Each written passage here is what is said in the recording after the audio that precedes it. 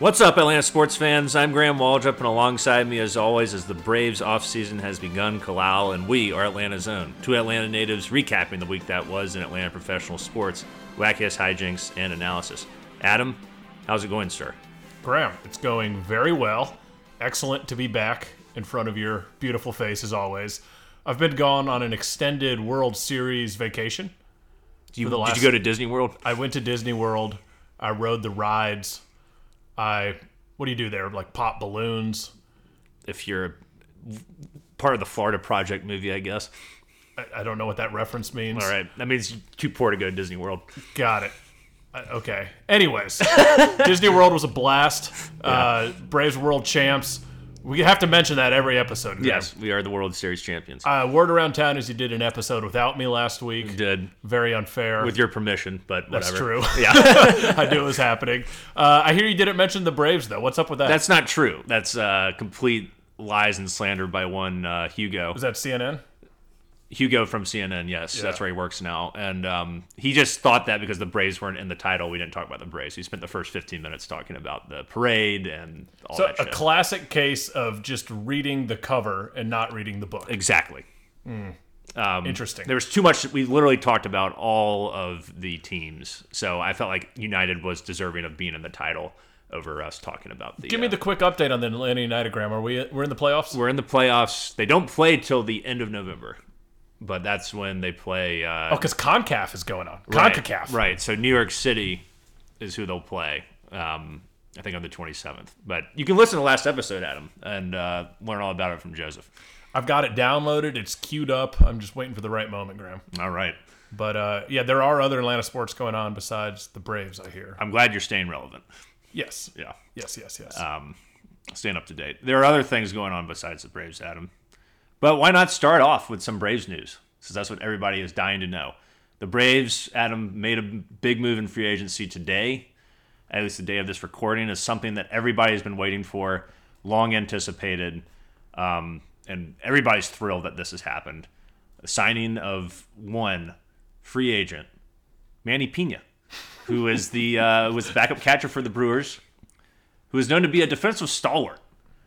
Saved 7 runs in only 75 innings, which is one more than Yadier Molina did in like 1,000 innings. So pretty solid. Doesn't hit that well. Had a 198 batting average, hit 13 homers. 13 bombs, though. That's pretty impressive. And only 75 innings. Yeah. So, I mean, that's good.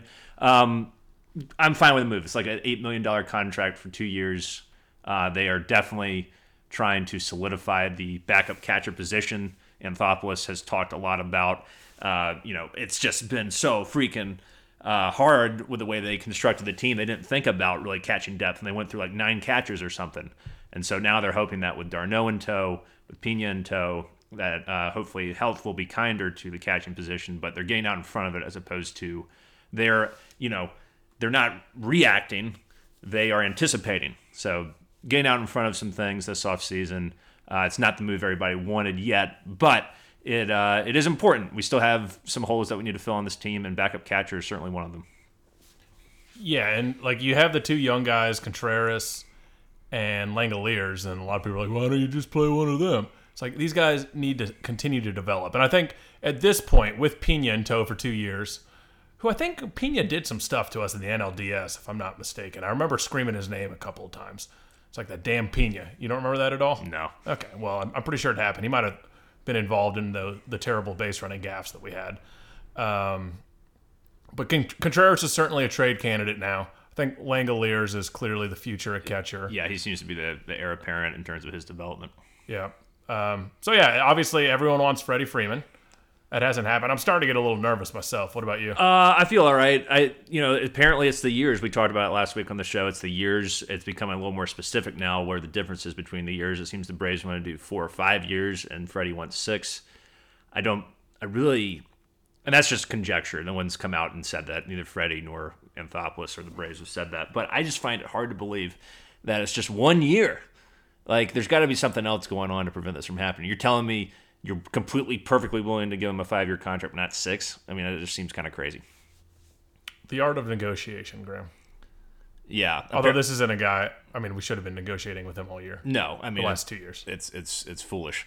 Yeah. And the problem is now that we've waited this long to try to re-sign Freddie is that he's won an MVP. You know how we all feel about subjective awards, but it does increase your value in free agency, and he's brought home the first championship in 25 years. So, and he's solidified himself as one of the all-time greatest Braves by doing that. He was already on his way, but now it's official. So, yeah, he's sort of got the Braves by the balls right now, and the Braves have no one to blame but themselves for waiting this long.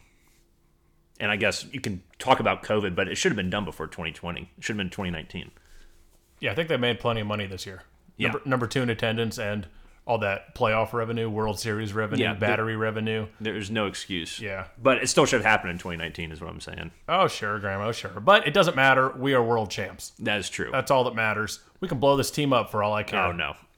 You want to be like the Marlins and just Hell yeah. be irrelevant for 10 years? Win 2 championships in like 5 years? Hell yeah, Graham.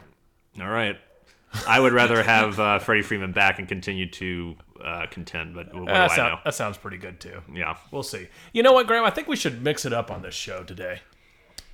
Let's do something a little different. All right. You know, take it away. We always have intern Jared. He's always in the background. He's always just, putzing around while we record these shows. He's working the soundboard, making sure everything sounds just right for all the users. He's bringing me fresh beers. He's bringing you fresh liquor. He's making sure our show notes are all tidy and up to date with the most recent facts. I think it's time to get this guy on the mic. Right. We are one of the most organized podcasts, I think. One of the best sounding and best quality podcasts that you can find. And we owe it a lot to intern Jared. So tell you I still don't think we need to bring him on. Now, Jared, we won the World Championship. You've inspired us. You rehired.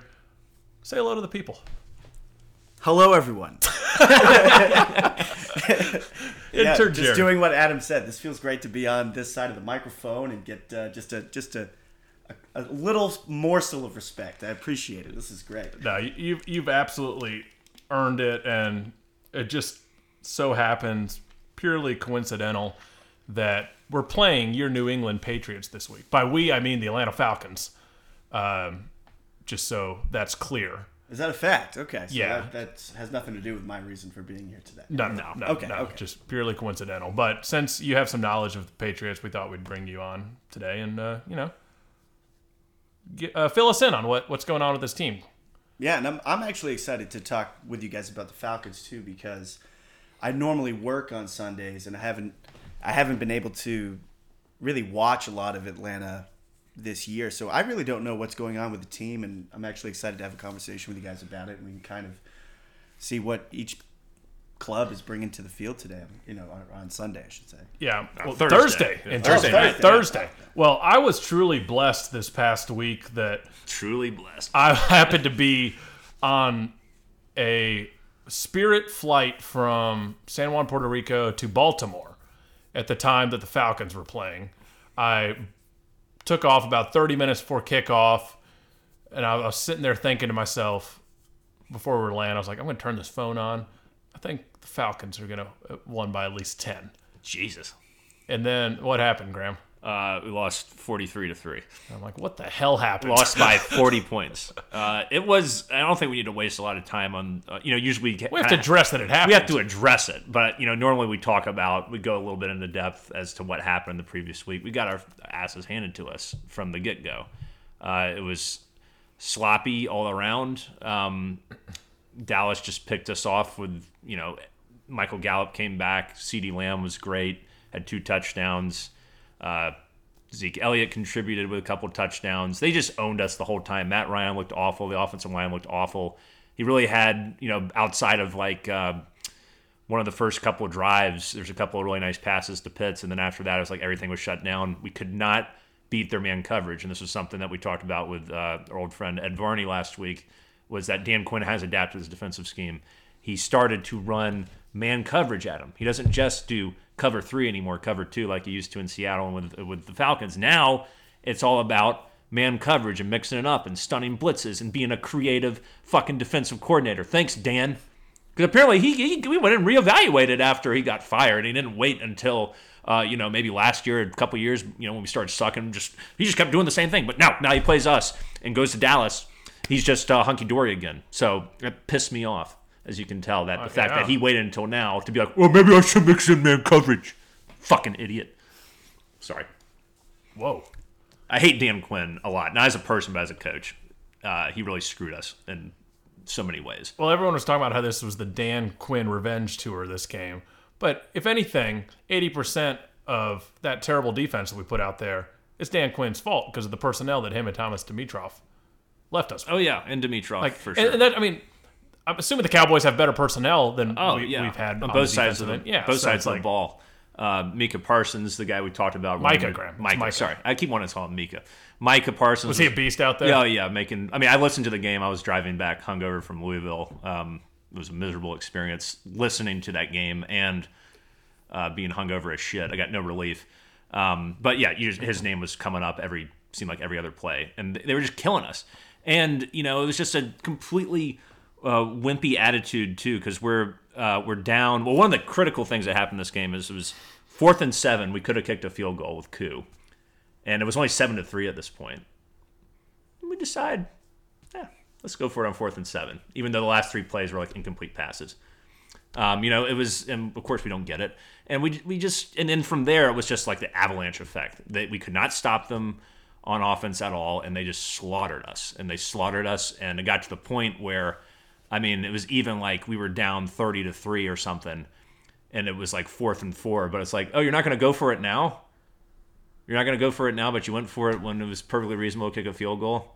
I don't know. And we punted it. It's just pathetic. It was pathetic all around. It's one of the worst Falcons games I've ever listened. I didn't watch it, but listened to. And I was depressed and ashamed. Well, I'm glad that we just mentioned that game. Didn't get too deep into it. Well, yeah, but there wasn't really a lot to get into. You're making fun of me. I see. Yeah, I am. But I'm not going to go into any more detail than that. It was awful all around. All the players sucked. The coaches sucked. Everybody sucked. That's it. Well, I have a question.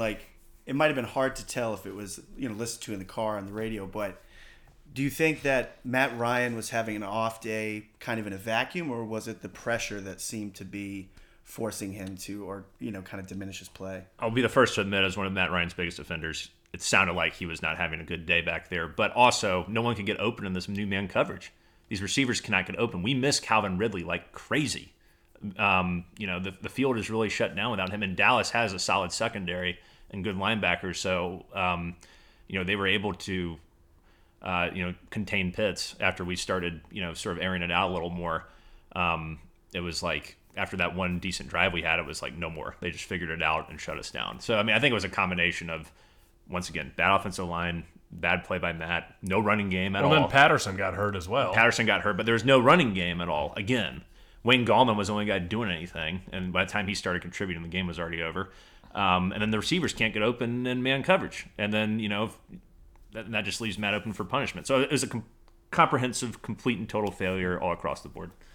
Well, outside of last week against Dallas, what have you guys felt about Atlanta overall this year? Have you been happy with how the team has progressed or not, under this new regime, or how are you guys feeling about it? I feel better. We've already matched last year's win total, which is pathetic, but yeah, that's where we are. And all we wanted, we've said this, all we wanted is progress. We just wanted some progress throughout the year. And we've seen that. And I think given the circumstances, given the shitty roster, given the horrible salary cap, and also missing Calvin Ridley and not having a running game, this team has done decently enough with the personnel assembled. We've seen progress from week to week. Last week sucked, sure, but overall we've seen this team incrementally improve to the point where they've been competitive. They beat a really good Saints team. I know they didn't have their starting quarterback, but for them to go on the road and do that, they did blow an 18-point lead and had to come back. That was something to me. That showed me that, this team has fight and it's trying. It's not very good. It's an ugly, disgusting team sometimes, but they are trying. And so it looks like they're responding to the coaching that they're given. And this also, I feel this NFL season has been like the year of the blowout, it seems, so far, where it's almost like there are 3 or 4 games a week that almost look like college football scores. They're just incredibly lopsided, and we see decent to solid teams just laying a complete egg and getting just dusted off the field.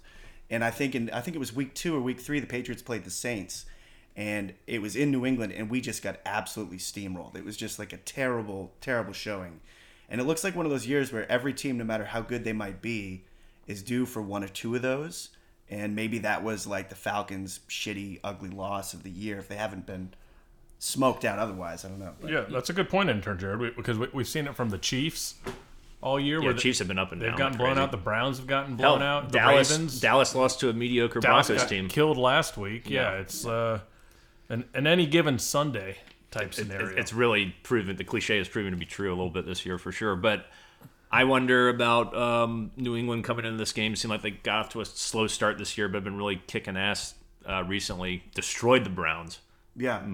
Just an absolute shit show for Cleveland. What was the key to that game, really? I know Baker Mayfield went out kind of early, but it seems like y'all dominated. Yeah, no, that was a really impressive team win by the Patriots. And it was kind of one of those games where everything was clicking, and we kind of started to see the potential of the team we were sold through the offseason. And that kind of has always been a joke in New England about teams that joke about winning the offseason and how ridiculous that is. But that was weird for New England to be in that position of spending all this money on all these kind of high-profile free agents. And we thought they were really going to be hitting the ground running. And it was a very sluggish start, as you alluded to. It was kind of like, and not in just like, oh, the team's not gelling, they don't know each other yet. It was really uncharacteristic things, like terrible penalties in like disastrous times of the game, like drop balls, mistakes, like just a lot of things that the cliche was being thrown around constantly. It's like you don't see this from a Belichick coach team. And like fumbles at terrible times. All these huge and small mistakes adding up to these games that we just could not find a way to win. And we were kind of being one of those teams that found a way to lose. And then in the last 4 weeks, so we've won 4 in a row, and against some really solid competition. Like we handled the Chargers pretty soundly in LA. We destroyed the Browns last week, and the team seems to me to be really gelling and starting to really get some cohesion. And as a fan, it's getting me excited because there's just little things I'm seeing during the game that shows to me that like this team really likes each other. They're kind of in it in a good way, and I don't know. It's getting me excited because it's quietly reminding a lot of people in kind of the New England fan universe of like the early 2000 Patriot teams. That's something that people are saying a lot, and I'm trying to pump the brakes a little bit on that sort of comparison. But it's like not a flashy team. It doesn't have like a Randy Moss or a Julio Jones or any sort of like prolific offensive threat, but it's just very well-rounded, sturdy. It seems like it could be reliable. I mean, I want to see them string a couple more weeks together. And I mean, they're doing great 4 in a row. But it is exciting. It seems like the team is heating up at the right time and starting to get on the same page. So you say Mac Jones especially has been better? Oh yeah, I mean he's been so impressive in a lot of areas, and I would say the 2 that stand out most to me is just kind of poise under pressure, and his ability to get up after taking these massive hits. Like we had some pretty shitty like offensive line issues early on, where Trent Brown, one of our key offseason signings, went down for several weeks, and they were shuffling people around and couldn't really protect him. So he was getting these massive hits, and he would just spring right back up from the turf like he was made of rubber. So it's like, that's a good sign. Don't know how long that could last, but it's good to see that he is resilient and physically tough.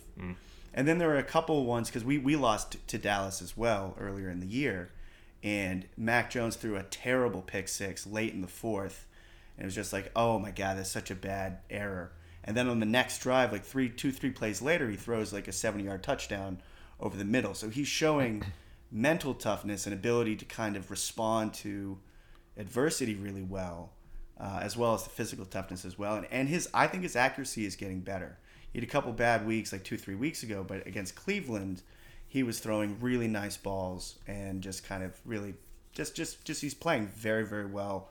And I would say beyond the expectations of any Pats fan as the offseason was rolling along. Yeah, it seems like it's been a remarkable turnaround, because I remember watching early in the season, maybe week 3 or 4, you guys barely beat the Texans, And I was like, oh man, Jared, you guys might be one of the worst teams in the league. Yeah. But like, it's just been incremental improvement, and like Mac Jones seems like because I know your running game's really good. It's been really good. So like it's just like don't make mistakes. Like I mean he's not going to throw for 350, 400 yards, but he's throwing for 200, 250, zero interceptions. That's all you can ask, especially with having the best coach that has ever existed. Yeah, he has. Yeah, I remember that Houston game, and I was fucking freaking out because they were just like playing so poorly against arguably the worst team in the league. I would say the Texans. Yeah, and so they have totally turned it around. And there was one game where I think Mac had like 17 straight completions, and not all of them are like kind of dink and dunk screen passes too. You know, and they're not really at this stage in their development. They don't have a ton of a deep threat, but they do have 20, 30-yard slant plays that he's completing. So they're not all underneath 5-yard plays. And he has just shown a lot of consistency and resiliency, and has improved a lot as the year has marched on. And I'm hoping it keeps going too. Yeah, looking at this game against the Browns last week, we are screwed, in my opinion. The Falcons, that is. I agree. Like, quarterback play for the Patriots, they're 22 of 26, 4 touchdowns, 0 interceptions. They rushed for 184 yards. They had 5 sacks. I know you guys have gotten great returns from Judon, the free agent signing from Ravens. Baltimore. Yeah. He's a great player. He's got 9.5 sacks Yeah. on the year. Do the Falcons, do we have that many as a team? We have 11 sacks as a team as of last week. I don't think we got 1 sack. Who's last our week. leader? It's like 3 guys tied with 2. Good God. So It's like Grady Jarrett, Dante Fowler, and someone else. nothing has changed there. Then. Yeah. That's the sim. So like just the fact that you guys can win a game 45-7 is shocking to me, because like so you guys are 6-4, we're 4-5, and like Graham said, that's as many games as we won last year. I'm very happy with that. I still think we'll get to 7, 8 wins, maybe 17-game season. Graham, don't forget that. It is. But like even our wins, they have been painful. And the only team we've beaten that's worth a shit was a team that didn't have a starting quarterback in the Saints. Now they're a good team, but even still, like we haven't gone out there and said, okay, there's another team at full strength, and we went out there and beat them. Other wins have been against Miami and other shitty teams. Maybe this is the game though, Graham. Maybe, but Bill Belichick has never lost to the Falcons. I don't see that happening. Has anyone seen the line on this game? It's 6.5. That's it? We get 6.5. Well, sure. Yeah. That's being at home. And it's being at home, and it's not going to be a home field advantage. I imagine Mercedes-Benz is going to be taken over by Patriots fans, including this guy. You officially going? Oh, Yeah. I guess we haven't decided. We were talking about going, but there hasn't been any further discussion. Like we'll have to have that conversation because it turns out I'm working that day. So Oh, no. It kind of depends on when I get out, and it's literally going to be like a game time decision. But I think that because I was looking at it today, I never do this. I was looking at like the injury report for the Patriots, and I don't know. Like I said, I don't normally do this, so I don't know if this is normal Belichick Houdini stuff. But we have a ton of key players who are like questionable to play on Thursday. Oh, yeah, that sounds like some greasy Belichick stuff. It might be, but it might not. I mean, both teams obviously are coming over a really tight turnaround. Yeah. But I wouldn't be shocked if the Falcons win this game. It's like this year has shown anything can really happen. Thursday night football is always screwy as hell too. Yeah. Like the Dolphins beat the Ravens last week. That shouldn't happen. And it's just the fact that the Patriots are coming off such a blowout win, and we're coming off such a blowout loss. Yeah. The kicker here, though, is Patterson, Cordarrelle Patterson. Is he officially out, Graham? Have you heard anything? It's not confirmed. He did have a limited practice on Monday. He's very questionable. But he's very questionable. They're thinking he could potentially miss at least 2 weeks, or he might play. I don't know. It's up in the air. But if he's out, there's no chance in hell we're winning. He's the lifeblood of our offense. Unless Gallman just really goes off, and maybe Mike Davis wakes up and does something with his life. I don't think so. Like Adam, this is going to be week 11, I think. Like this team has no running game outside of Patterson. Davis is useless, and even Patterson's not the best running back in the world. We are such a one-dimensional offense, and hell, I read a depressing stat yesterday that Calvin Ridley still leads receivers, not like Pitts is technically a tight end, but receivers in receiving yards, which just goes to show how horrible our receiving core is when a guy who's only played in 3 games this year or something, and who's had pretty bad games overall for him, especially, still leads the team in receptions. Yeah, we got to get more out of Russell Gage. we got to get more out of Hayden Hurst. Like, someone's got to step up. It's not, you can't just lose your top 2 receivers from last year and be fine, even if you're putting in a generational talent like Pitts. But the problem is he's getting taken away. Oh yeah, of course. That's what Dallas did. I bet he has 2 catches against the Patriots. He had 4 for 60. Belichick is going to scheme the hell out of Kyle Pitts. Oh yeah, I mean he always tries to take away the best player. He's clearly the best player. Like Russell Gage did actually step up in that Saints game. He led the team in actual receptions, 7 for 65 or something like that. He needs to have another, which isn't great, but at least it's something. It's contributing. It's not being 2 for 10 or 0 for nothing. I was listening to 92.9 The Game this afternoon, and Andy and Randy, and they were like, so who's like, you take out Patterson, you take out Ridley, who's like the second best offensive weapon on this team right now behind Pitts? And the answer they came up with was Lindstrom. Chris Lindstrom? Yeah, the guard. Yeah, right. So that I would shows say you where Younghoe it's at. Koo. Oh yeah. Well, he's special teams. He's special teams, but even still, He's still a weapon. yeah. I have a hard time feeling like with the way the Patriots have, particularly the last couple of weeks, they've just been kicking so much butt and beating good teams that they're going to come in here and just lay an egg against. I mean, I still think we're one of the worst teams in football, regardless of our record, just because I feel like we've just gotten by on sort of guts at this point. Hey, that's worth something. It is, but it's like it's only going to. It's not a sustainable thing. We're not going to the playoffs. We're not doing anything special in our lives. Like this team will eventually, it might be already happening, but they can't really compete against really good teams. And I think the Patriots have taken the step to being a really good team from what I've seen from them the last few weeks. Yeah, I think it must be kind of reassuring though. You're talking about kind of the Falcons playing with guts and kind of punching above their weight in terms of like the skill that's on their roster, even though, 4 wins so far this year. Like if they're able to squeeze this much juice out of a team that really doesn't have a ton going for it in terms of talent, in a way, not to be like brutal, but we all know that Dimitroff really did not leave the team in good shape. No. So the fact that they're able to generate this amount of success, I think it's got to feel positive for the future. And I mean, I think a key for the Falcons will be if they can have their other players outside of say Pitts, and if Patterson apply pressure, because we have one true lockdown corner in J.C. Jackson who's playing like out of his sneakers this year. He's like probably going to be due for a really big contract soon, but he's playing great. But so if you can we could be in a position where we just throw J.C. Jackson on Pitts and kind of go man. We have been playing a lot more zone this year, so that also is an option as well. But if you can get those kind of second and third choice people to apply pressure to the secondary, I think success can be had on the Patriots team because they are stout in the secondary, but really their only lockdown guy is J.C. Jackson. Yeah, I mean, I think until we can prove that we can run the football, it's just I appreciate what you said, but because we're so one-dimensional, I just feel like Belichick's going to sniff out what we're doing very quickly, figure out what our weakness is, and destroy us. How can I have even a semblance of hope right now with how terrible we played against Dallas? I know there's only one game, but it's been consistent that we can't run the ball, and good coaches know how to take advantage of a one-dimensional offense. This is what I like to call sad Graham. Yeah, I mean, well, it was funny because, like with the Braves and everything, it's just been this magical run, and it's exceeded all expectations. It's been unreal. And then you look at the Falcons, and it's just like it's a rebuilding team. Absolutely, I'm glad you can finally admit it. That's going to make the playoffs this year. No, they're not.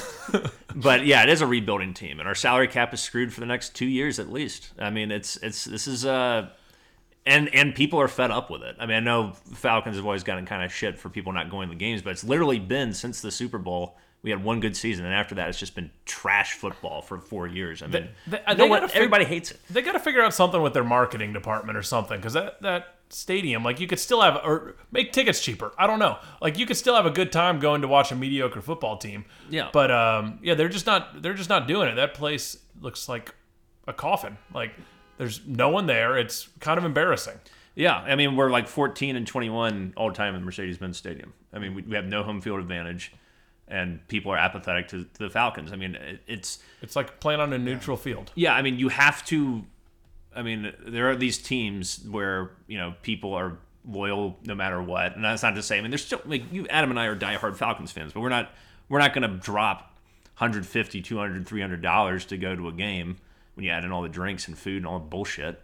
When this is what we're getting, like there are a lot of people that don't care or that will only care if the team's good, but we're not those people. We do care about the Falcons, but we have to call it like we see it. I mean, it is what it is. And yeah, you're exactly right. I'm not going to spend that much money to go out and watch this team. Like I might go to the game on Thursday if we all go, just to go, but like I don't want to spend more than $60-$70, and that's pushing it. Like make an upper deck seat $20. Just do it. Go back to the old days. Do it for the boys. Arthur. Yeah, go back to the old days. That's what Arthur Blank did when he took over the team. He just dropped all these ticket prices. Everybody got back into the Falcons. The PSLs have freaking killed us, man. They got to do something to bring the people back. Yeah. Well, and it's a shame too because we've all seen a United game at the Benz, and we've seen how that place can be. It's true. Yes. An amazing home field advantage. Absolutely. If there was enough excitement behind the Falcons, like it's not like it's the building's fault. Like it's an incredible stadium, and it is easy if there's passion behind it to get the crowd whipped up into a frenzy. But I don't blame the Falcons fans overall for their apathy because they just have, especially the last two Dan Quinn years with those terrible starts where it's like week 6 and there's no hope. Right. And thankfully that's not the case this year. And I think I mean from seeing from afar, I've been impressed with what Smith has done in terms of the level of competitiveness that he's gotten out of this team. But I'd understand why like the city is not yet enamored. Like he hasn't done enough to win over the city yet, I don't think. No, and I think anyone calling for his head is an idiot. Are people doing that? Yeah, there's plenty of people on Twitter after the Dallas game were just going ape shit, like about how this guy is a bum, he's a loser. We beat the Saints the week before. It's not like you don't do that unless you got something going for you. Like, I mean, I know this roster sucks and everything, but like, you got to give Arthur Smith at least 2 to 3 years with this team because you're also dealing with a situation where you can't bring in any impact free agents. You have to absolutely nail the draft if you want to compete. And the jury's still out on that, and you're going to have to do that a couple more years because we have like the worst salary cap situation in football. I mean, yeah, I agree with you that if anyone's calling for Smith to be fired, it's absurd. Yeah. Because I mean, we all felt, the three of us anyway, felt that Quinn was on for too long. But to not give someone a season to try to right the ship is just ridiculous. yeah, like some fans out there are just being Well, these are the same people that thought Brian Snicker should be fired because Will Smith was still the closer. right. Same people that wanted Austin Riley demoted to AAA. We're not professionals. Like, No. we're not in locker rooms. We're not in front offices. We don't know what's going on. We don't know anything. But it's easy to gripe. It's easy to bitch. Yeah, I mean, it's easy to moan. Yeah, it certainly is. But I mean, I think like there's also certain scenarios where it's like I went even though I disagreed with the Will Smith thing at the time in August, I wasn't like fire Snitker because it's it's one aspect of it. He's doing a good job overall, and it worked out. His patience in him paid off. But it's like you have to consider the circumstances and the totality. It's easy to say fire this one, fire that person, but you got to think about it from all perspectives. And the truth is, this is one of the worst rosters in the league, and this is one of the worst salary cap situations in the league. And you can't expect to be a contending team this year. It's just impossible. Here's a question. Is part of the fun of being a sports fan in general, but especially in the city of Atlanta, bitching and moaning about the teams? So, like, we just won a championship, but maybe it's more fun to complain when things aren't going well? I was thinking about that because I was watching the Hawks last week when they were in the midst of their 5-game losing streak or whatever it was, and I was like, oh, this is what it's like to get upset at something. Oh, that feels good. Give me another hit of that. And then, you have the Saints game last, with the Falcons where they blew that lead and you're just like getting pissed off. And I was like, oh man, that's what it's like. And then they came back and won, and that was even better because you were expecting it to just be a true Falcons thing. And then you got the depression of losing 43-3. So it is nice to have that back in a way to be like, oh yeah, like this is what it's supposed to be like. But also, how can you replace the feeling of winning a damn World Series? yeah. I mean, it's the greatest thing that's ever happened. So, Jared, as a much more experienced championship winner, I know you've said in the past sometimes it is kind of fun watching. Like this year, you had zero expectations this year, and now you're starting to win. Versus like if you have Brady and all expectations are let's go 16-0, blah blah blah blah blah. Yeah. It's kind of fun to watch the underdog rise a little bit. Oh, it's always better that way, I think. I mean, and again, I always am fighting seeming like an asshole Boston, New England sports fan because we've been so gluttonous and lucky for the past 20 years, specifically with the Patriots, but other sports as well. So it seems absurd to complain about anything. But there is this weird sort of lack of energy during the Brady years, especially the back half of his Brady years, where they would just assume to win, and it was like it was just there was no tension in the regular season. So then we had our Cam Newton year last year, which I actually thought I really liked Cam a lot. Just want to say, and I hope he actually finds kind of more success in Carolina too, because that would be cool to see. I like him a lot as a player and a person. But we had that really not good year last year, and everyone in kind of the national media was doing the victory lap for Brady, which has become this sort of very New England, and it's a national conversation too of who is more responsible, Brady or Belichick. And then like people in New England kind of circle the wagons around Bill, and the rest of the country was just saying, "Oh, see, that kind of proves it." So there was a lot of expectation going into this season with the offseason moves they made. And it's like, okay, clearly the Patriots are trying to reestablish their winning ways, and it was such a strange start to the year where they just looked very uncomfortable, very out of sorts, and very undisciplined. But seeing it come together, like I wanted to bring up this. There's a Patriot receiver, Jacoby Myers. I think he's maybe our best receiver. See the rookie? No, it's actually his second or third year. Oh, okay. I want to say, but he is really scrappy, great player, great energy, fights for the ball, and for whatever reason, he had not yet caught a touchdown. So last week against Cleveland, we're in total garbage time. Brian Hoyer is in for Mac Jones. Like that's the stage of the game we're in. And Jacoby Myers finally gets his first touchdown for second or third year in the league. And like the entire bench clears out, defensive players, everyone's just rushing him and celebrating with him because it had been kind of like in the media and the story had been ginned up for a while, like when is Jacoby going to get his first touchdown?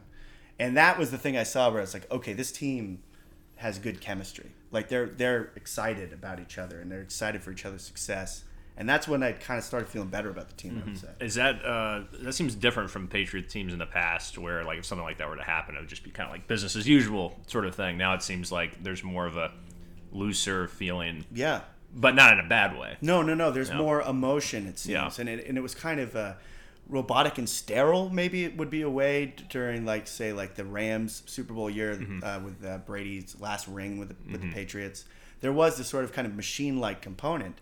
And in addition to that, Belichick on the podium after the Cleveland game was like really praising the team and really complimentary, which is another thing that's somewhat unusual for him. Like he'll throw compliments around, but he'll always lace in like there's a lot of ways we got to get better, still a lot of mistakes. Right. I mean, it could be like beating the Jets 55-0. It's like, we still left some plays out there. He always goes that way.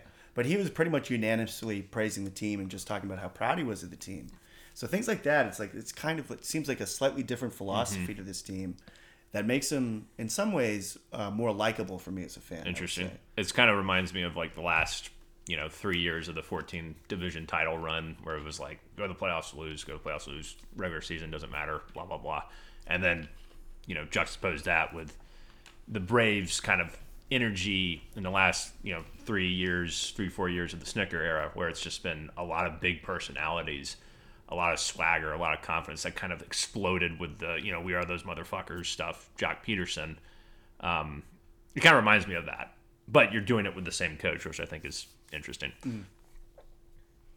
And I wonder about this game. So you're mentioning your shutdown corner. We have a good shutdown corner, AJ Terrell. He's only given up like one touchdown and like 90 yards this year through like 8 games. He's been great. Who's more important to shut down? Is it Jacoby Harris or your other really good receiver whose name escapes me at this moment in time? Kendrick Bourne? Kendrick Bourne, yeah. Yeah, I mean, I was thinking about it today. Like, who do I like more between those two receivers? Kendrick Bourne was signed in the offseason, so I'm still kind of getting used to him. Really good hands, good speed. Not really a deep threat guy, but he's really good over the middle. He had a great catch last week in the end zone, but splitting 2 defenders. And a great throw by Jones as well, and that was probably 35-yard ball maybe. So he's got good speed. But I would say maybe Myers, just because, again, I feel like he's scrappier. And then we have Hunter Henry too in the tight end position. Is like another him. really solid weapon. I would say those are kind of our biggest 3 reception weapons right now. I would say. I will say I think we'll fare better at him a little bit than last week against Dallas, because it was like I was talking with Edward last week. It was like, man, y'all got Cooper, CeeDee Lamb, Schultz. I mean, you got and Gallup's really good too. It's like you got guys that could be number ones on any team or number one tight end on pretty much any team. No disrespect to the Patriots receivers, but they're not on that same level, I don't think. You guys have more of seems like a balanced attack, but it's also like I don't think they're that explosive. I don't think anyone's going to tear us up for 100 yards and 2 touchdowns or anything like that. Particularly, it was hard to know where who should Terrell stick on, and it seemed like whoever Terrell wasn't on was getting totally picked on for the Falcons. So now hopefully it can be Terrell can be on Bourne or Myers or whoever. And hopefully it can just be a little better since we don't have such super high caliber receivers to deal with. Got to be able to stop the run. That's also very which important. is a big question. Harris is a good running back as well. So, and we don't have a great run defense. So that's another thing where you could hurt us. But I don't think, even if we lose, which I assume we will, I don't think we're going to get absolutely destroyed just because I think the caliber of skill position players are not nearly on the same level as Dallas that the Patriots currently possess. Yeah, I think that's really fair. Not even critique; it's just a fact about the Patriots, where it's like, we're not Tampa Bay, we're not Dallas. We don't have this incredible stable of potent offensive weapons. Where a lot of people are saying we don't have that guy where the defenses say, what are we going to do about him? Right. We don't have a Gronk, we don't have anything like that. I mean, Gronk in his prime. But what we do have is every one of our weapons. To me, this year seems very solid. It's like a room full of everyone's best third or something, or everybody's second, or the average team's second, but that's every position. So in a way, it's kind of a nice strength through diversity, where it's kind of distributed amounts. It's not these huge peaks of talent at 3 wide receiver positions. It's distributed across the tight ends and the receivers, and everyone is just decent to really solid. That's another reason I like the feeling of the team cohesion. But I completely agree with your critique. We're not barn burners. We're not this crazy offensive team. We're not Dallas. Not at all. So there is some hope to be gained from that. But I don't know. I still don't have a ton of, especially like you're talking about, if Patterson's out, kiss it goodbye. Could be the Mike Davis game. We've been waiting for the Mike Davis game all year. Mike Davis, Frank Darby, the rookie receiver. Oh, yeah. He's got to get some play. I want him to be the number 2 receiver. Oh. Let's see these young guys go. Hey, why not? You got nothing to lose. So I don't think Zacchaeus is the answer. Zacchaeus did have a nice game against New Orleans too. He's okay though. I mean, he's fine. Yeah, but I mean, I haven't seen anything from Frank Darby to warrant that. He had his first catch last week, Graham. Yeah, that's something. 14 yards, baby. Yeah. Zacchaeus got 2 touchdowns against one of the better secondaries in the league. It has to count for something. You a big Zacchaeus guy now? I love Zacchaeus. Okay. I think he's a very solid little player. I wish he was more consistent and was a little more versatile, but for what he is, he's fine. He shouldn't be the number 2 receiver like he is right now. But the way of the world. It's just where we're at. There's no real word on Calvin Ridley. He's still, who knows? I think he's out at least one more game after this one. Actually, I think he's on not injured reserve, but some reserve. I think this might be the last game he's out. So maybe we'll see him back soon. Maybe not. I don't know. But we'll see what happens on Thursday. And we'll hope for the best. I would take the Patriots in the 6.5, though. I would, too. I have a feeling it's going to be a kind of a close game, actually. I don't know why. Something about, and it's silly to relate it to how the media is covering things, because the Patriots are kind of pride themselves on locking all of that out. But just something about the way all of a sudden all the ESPN people are like, oh, Patriots playoff team. Yeah. There's no correlation, but I always sniff some sort of blowback from that. I don't know. It's just something about it's like I'm on my toes with this game. I mean, I'm not it is going into fair. it Like, super comfy. just because you're on a 4-game win streak doesn't like you could follow it up with a 4-game losing Yeah, streak. and two of those teams were the Jets and the Texans. Okay, Right. so like I'm not trying to discredit that, but Right. Okay, I'll take the Falcons then. That's all you needed to hear. Thursday Night Football is screwy as hell. Anything can happen. Yeah. So we'll see. I guess that covers the Falcons, Adam. The only thing really left is your Atlanta Hawks, who you've been totally in tune with while you've been out of town. Well, let's say goodbye to intern Jared. Oh, okay. Goodbye, intern Jared. Goodbye, guys. Thank you for having me on this side of the mic. It was great. Oh yeah, And, it was fun. We appreciated the yeah. insight. Hopefully, I can go. Are you guys going to go to the game Thursday if I can't make it? You better not. I'm just kidding. I'm probably not going. Yeah, no, neither. If will you go if all three of us can? Maybe. I don't Yeah. know. We'll yeah. see. Yeah, I probably wouldn't go if you're not going. Okay, game time decision. All right. Yeah. All right, thanks, guys. Good work, intern Jared. That is intern Jared, everyone. And we will take a little break here to hear a nice word from our friends from DraftKings, who have partnered with our podcast network, the Pigskin Podcast Network. They got a great offer for anyone looking to sign up. So let's roll this ad. Football fans, who's ready to score some free bets? Now you can when you bet on any NFL game this week with DraftKings Sportsbook, an official sports betting partner of the NFL. New customers who bet just $1 on either team to score can win over $100 in free bets. When a team scores, you score. If Sportsbook isn't available in your state, DraftKings won't leave you empty-handed. Everyone can play for huge cash prizes all season long with DraftKings daily fantasy sports contests. There are hundreds of contests out there, guys. NBA's in full swing, NFL's in full swing, college basketball's getting going, college football's in full swing, MMA, golf, anything you can think of, esports, it's available on DraftKings to play if Sportsbook isn't available in your state. I've been playing DraftKings for years. It's a ton of fun.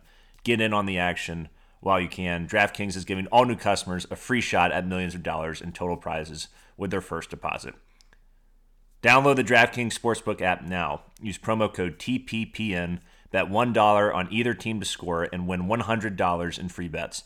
If they score, you score with promo code TPPN this week at DraftKings Sportsbook, an official sports betting partner of the NFL. Must be 21 years or older.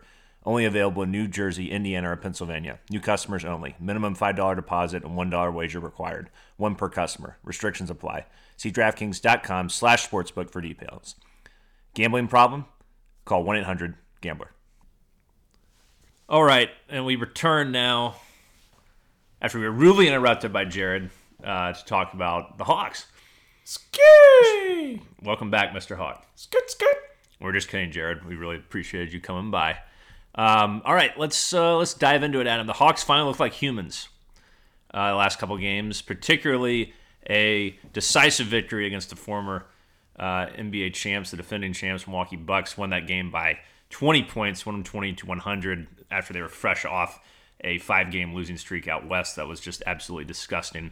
It was the first game where people actually looked like themselves that weren't named Trae Young or John Collins. Although Trae Young had the best game he's had all year. He opened up going like 6 for 6 from 3, finished with 8 of 13 from 3, 42 points, 8 rebounds, 10 assists. It was an absolutely masterful vintage Trae Young performance, and he shot it about as well as I've ever seen him shoot it from 3-point range. And Clint Capella actually looked great. He was moving on both ends of the floor, playing better defense, had a couple of big jams. He was actually a force there in the perimeter. John Collins, once again, was very steady, very efficient, 19 points. Reddish continued to struggle.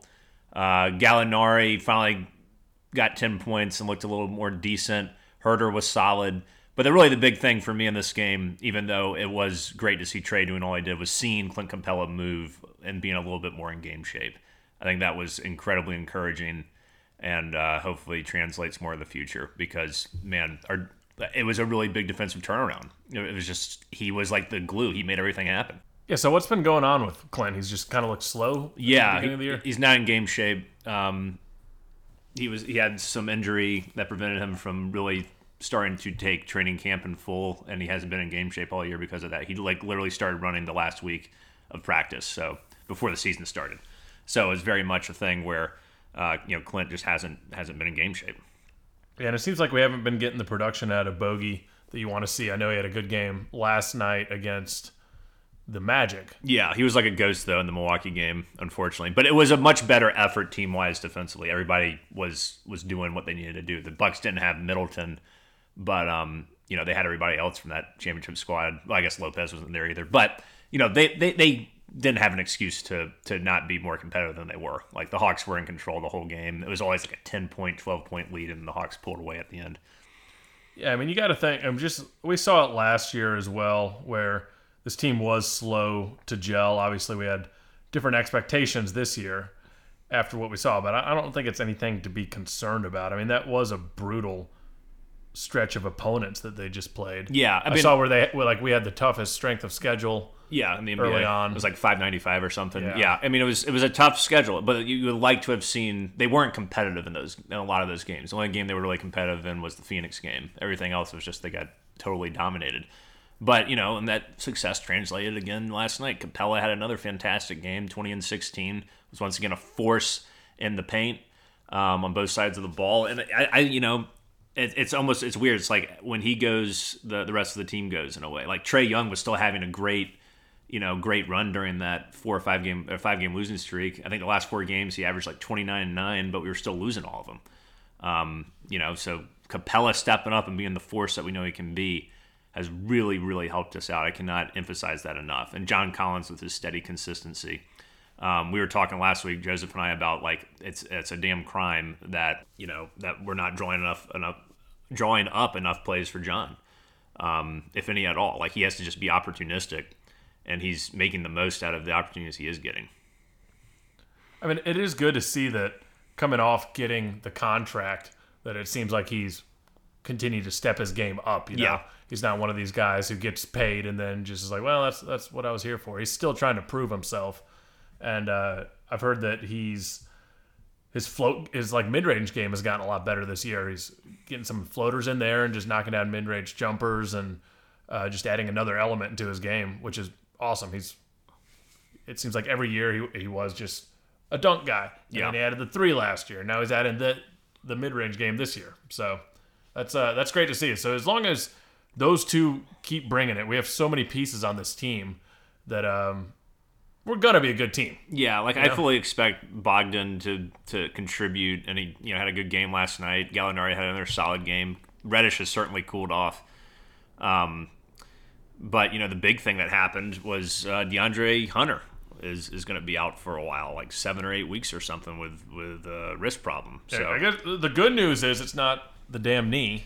Yeah, it just sucks because he's such a he was also a guy has been off to a slow start because he wasn't able to start training camp and have a full training camp and a full off season. So this stymies his growth some because we see the potential in him, and he was the second best player for a while until he got hurt last year. And was huge against the Knicks in the playoffs. So you hope that he can just stay healthy once he comes back for an extended period of time because he's going to take a while to get back into game shape again. He still wasn't in game shape for this whole season so far. Yeah, this is year 3 for him. This is year 3. And this is now looking like 2 of them very injury riddled. Yeah, which sucks. Maybe this was just fluky. I don't know, man. But yeah, you hate to see that. Yeah, and then Herter, started to step up on the road trip near the end of it. So I'm looking for him to, he was another guy who also had an injury and didn't have a complete training camp. So I think, it's a combination of injuries and this team needing to sort of re-gel and I think readjust expectations coming in to this season, talking all this shit and then getting humbled a little bit is probably the best thing that could happen to them, honestly. As harsh as that might sound. I heard Fire McMillan chants on Twitter as well. Ridiculous. Yeah. We're 10, 11, 12 games into the season, whatever the hell it is. Yeah, and it looks like the schedule. I mean, we got the 7-7 Celtics, the 8-7 Hornets. Yeah, the schedule gets a lot easier. 5-8 Thunder, Spurs, 4-9 I think. Spurs. Yeah. So some winnable games out there. Yeah, and Get on a nice little roll. That's Christmas. We play Christmas Day this year. we played. One thing that we'll have to drastically improve is the play on the road has been awful. So we're going to, and obviously, we played so many games on the road. We were like 1-8 on the road and 3-1 at home before these last 2 games. So it's one of those things where you got to balance that out a little bit. Obviously, you want to win as much as you can at home, but you can't play this shitty on the road Yep. and expect to be a really successful basketball team. But the Hawks, I think, are going to get it together. I think they can still weather this injury. We still have kept the faith in them. They've earned enough goodwill to give them a chance. It's also a long NBA season. Yeah, it seems way too early to have any concerns. Yeah. Or really even dive too much into it. Let's see how it plays out. If we're in this position in January, then maybe we can start panicking a little bit. But I'm fine. You see the effort. The effort is there now on the defensive side of the ball, and it was not there. It was there in the Phoenix game. But other than that, in that road trip, it was just pathetic. Now we're starting to see that, and it was really great to see that against the defending champs on Sunday night. So I feel good about where the Hawks are going. You're exactly right. Get on a roll here. Get back to 500. Get over 500, and put the pedal to the metal. Yeah, only problem is you really don't want to mess around with key to playoff success this year is getting a top 3 seed. Yeah. So you don't want to dig yourself a hole. No. Where you're stuck in that 6, even 5 to 8 range, Right. And that was the great thing about especially that Bucks game was the stops on defense led to transition offense, led to Milwaukee not getting set on D, and they're a very good defensive team. So it all starts with the defense. If we can just play serviceable defense, maybe even slightly above average, if I can really, I know it might be being greedy with this bunch, and then the world's our oyster. Then Trey's going to orchestrate. He's going to be able to distribute the ball or take it over himself. And we'll be good. But when, we allow people to lock us down in half-court offense, it's no good. Yeah. I got to wrap my mind around the fact that baseball's over, Graham. It sucks. I feel like I haven't transitioned out of baseball yet. I've been playing a lot of MLB The Show since the off-season started. That's just how I'm living through the Braves vicariously. I tell you what, though, last night I was super tired at 9 o'clock maybe, and I was like, oh, I can just go to sleep. It's not the second inning of a playoff game or a World Series game, Definitely need a break, but I hear you. I still want more baseball. It's with all this excitement, it's well, what? You just want more and more and more. I think this is the week now that my World Series vacation is over. I'm gonna, starting with Thursday Night Football, baby. I can get jacked up about that game. Oh yeah, I got jacked up about our first win of the year. I can do it. Sure. Slam a beer can against your head, run through a wall. Yeah. Sounds good. Yeah. Maybe Coop kicks 6 field goals. Yeah, we win 18-12. Mac Jones throws 3 picks. We almost had a pick 6 to start off the game, and it went right out of the hands of I think it was Harris. Good Lord, that guy cannot catch. No, he's terrible. Yeah. And it was from that, I was man, you got to capitalize on that shit. That ain't going to happen again. Yeah, got to set the tone, baby. Yeah. So, but I think that wraps us up for this week's episode, Adam. Welcome back. Thanks, Graham. And pleasure. We will see you all next week. Thanks for listening. Until then, rise up, chop on, unite and conquer, and remain true to Atlanta. Hospitometer. Hospitometer.